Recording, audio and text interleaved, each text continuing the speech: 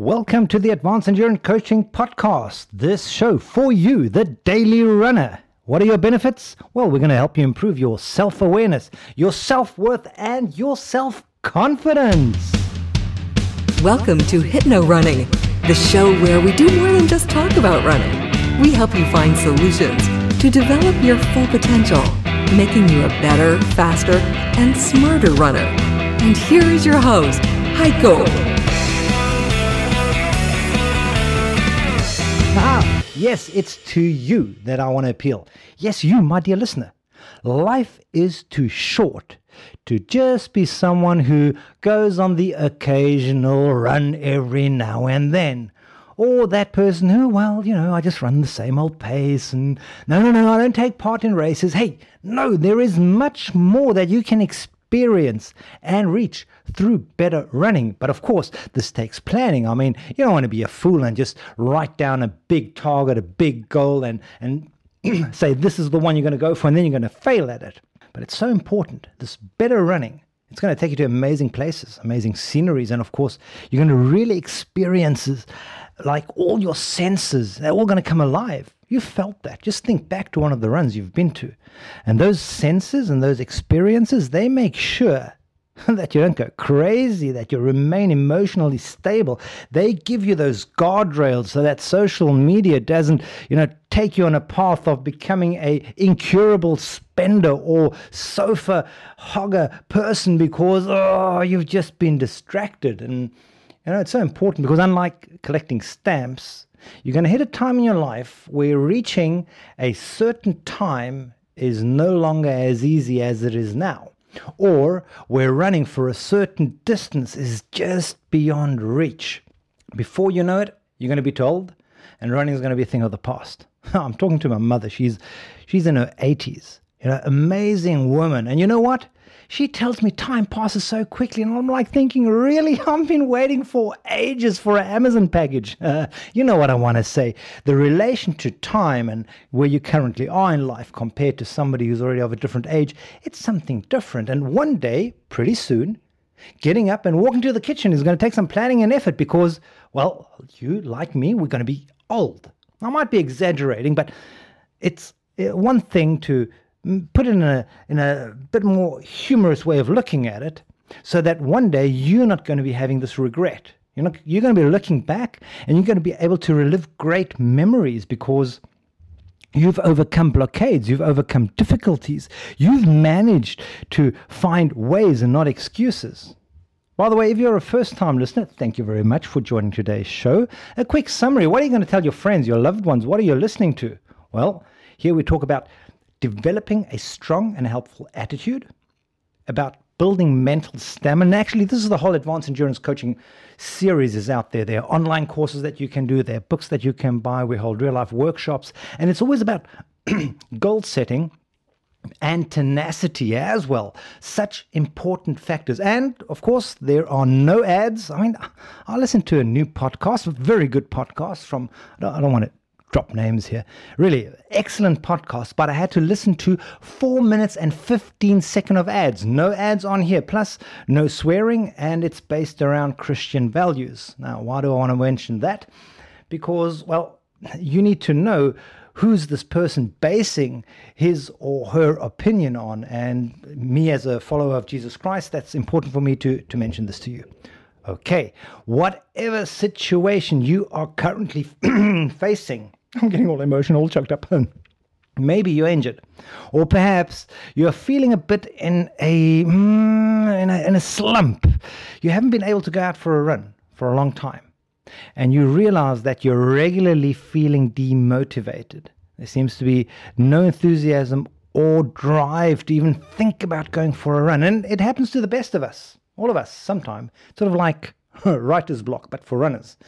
And the alternatives to actually gather up strength and energy to go running, they're just growing in size. They just become bigger and better. What they? Well, the reasons for not going. And the logic for not going reveals itself so clearly. It's like, it's a surprise you ever managed to go for a run in the first place. Perhaps you skipped the Tuesday run. You had a sloppy Thursday run, and what is supposed to be a long Saturday or Sunday run turns into well, I just went out for a quick 3K and that was it. And the next thing, of course, the fitness is slipping, enthusiasm is gradually diminishing, and obviously the harder it gets, the higher the resistance is. And if you've lacked motivation before, good luck finding it now in all those excuses. And usually why this happens is we are overwhelmed with a new situation.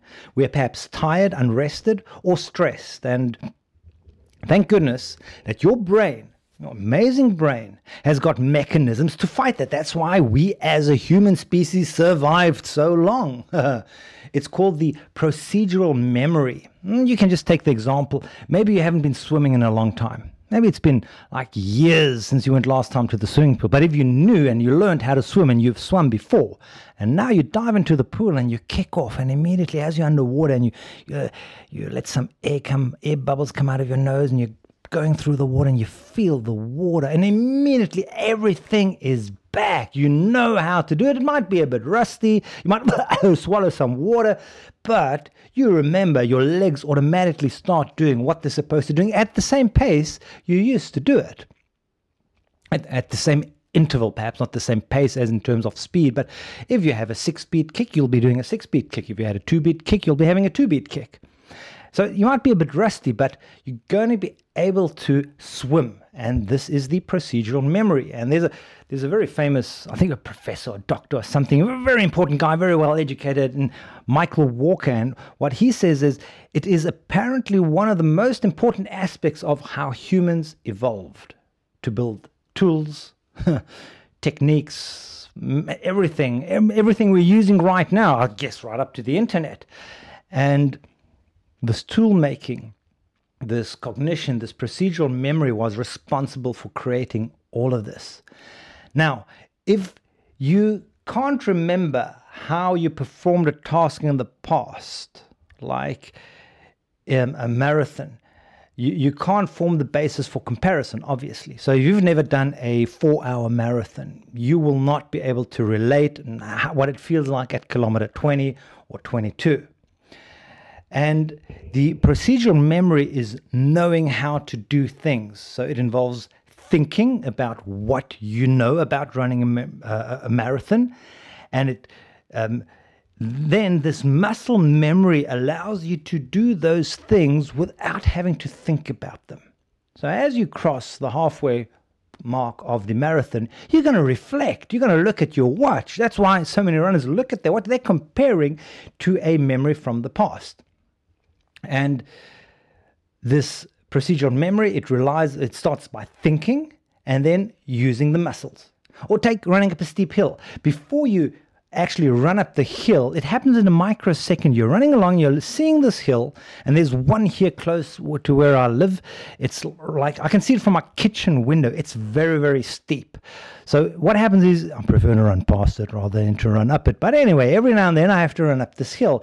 And what happens in that microsecond is, I judge the level of energy I have right now, this moment in time, and I somehow take a decision how much force and power I'm going to put in where, from which tree till the next lamppost till the next tree, so that I have enough to make it to the end. And this is something that we do in microseconds, but with enough training and putting attention on this mental fuse, you'll be able to harness a lot of power in there. And this is something that our early ancestors, they noticed this. They started observing, and then thoughts occurred, and then they refined the process. Start from making fire all the way to inventing the wheel, to the press and what have you. And we owe the development of science, book printing and everything, to the procedural memory. And what happens is, it's involving basic motor skills, the prefrontal cortex, the parietal cortex, the cerebrum, and it's also sometimes referred to as the explicit memory. It's about facts, it's about data, and you draw upon it consciously. You also tend to remember why you know these facts. I remember that because I struggled in that last marathon at the halfway mark. Now, it's usually something that we struggle to describe using words because it pertains to the level of memory. Have you ever noticed if they interview a sports star, somebody who's really done something amazing, and you listen to him talk, and it's like, dude, didn't you go to school or what? Did you skip reading and writing or what? It's like the guy's struggling to explain what he really did. The guy's struggling to put in words what he's exceptionally good in. And that's because this type of information in the procedural memory is often difficult to articulate. Just explain to someone who's never ridden a bike before how to do it. Well, you take the bicycle. How do you take the bicycle? Well, you hold it in one hand. Where do I hold it? And then you swing one leg over it, and then you basically put the other leg. You see, it's incredibly complex. What happens is, for example, if we cross a finish line of a marathon, maybe you have performed some weird caveman-like celebration move, as though you won the event. You were runner number 45 across the line.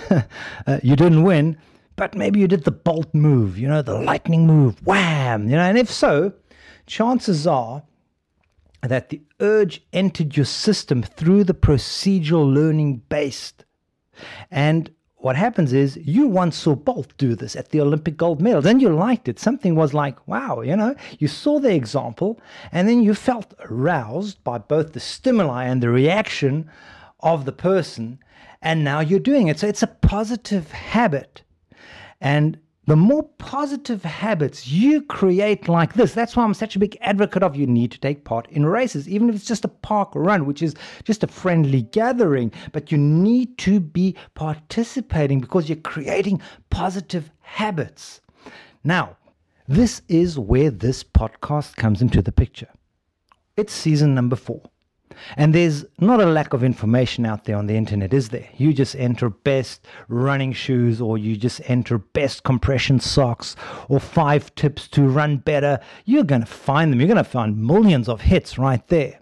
But what we are about at this podcast is to consistently create positive habits so that if you reflect, if you look in your rearview mirror of life, you're going to find fantastic moments where you have excelled, where you have crossed boundaries that you thought before you won't be able to cross, where you have made a mark for yourself, moments that you are proud of. No, I'm not talking about that selfie where you're standing with 10 medals hanging behind you. I'm talking about those real important moments to you, to yourself, perhaps, which involved some tears shedding along the way, some struggle, some suffering, some suffer festival, some pity party you went through, a pity party, just you and yourself. And what the whole philosophy is around advanced endurance coaching is the workshops, be it the online courses or be it the books, it's we as runners, we are the results of our thinking and of our beliefs. And the selective perception involves or influence by experience. And sometimes we've had bad experiences. Sometimes we haven't had a successful running streak. And that can be changed.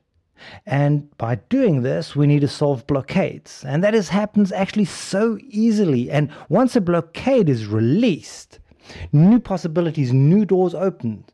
And honestly, when I look at the content out there on social media, there is so little pertaining to mental fitness, mental training for runners, which is really brought across with a passion. I'm not talking about this, just try harder, don't give up, fall down 10 times, get up 11 times. That's not going to help you. That might inspire you in a certain way. But what I'm talking about is deep-rooted change so that you can harness your potential. And I can't find a single reason not to continue to talk about these tools and to show and to apply the methods in workshops. Because at Advanced Endurance Coaching, it's much more than just chaining of method. It's the interlocking of effects that are so powerful by runners. And that's something you need to feel.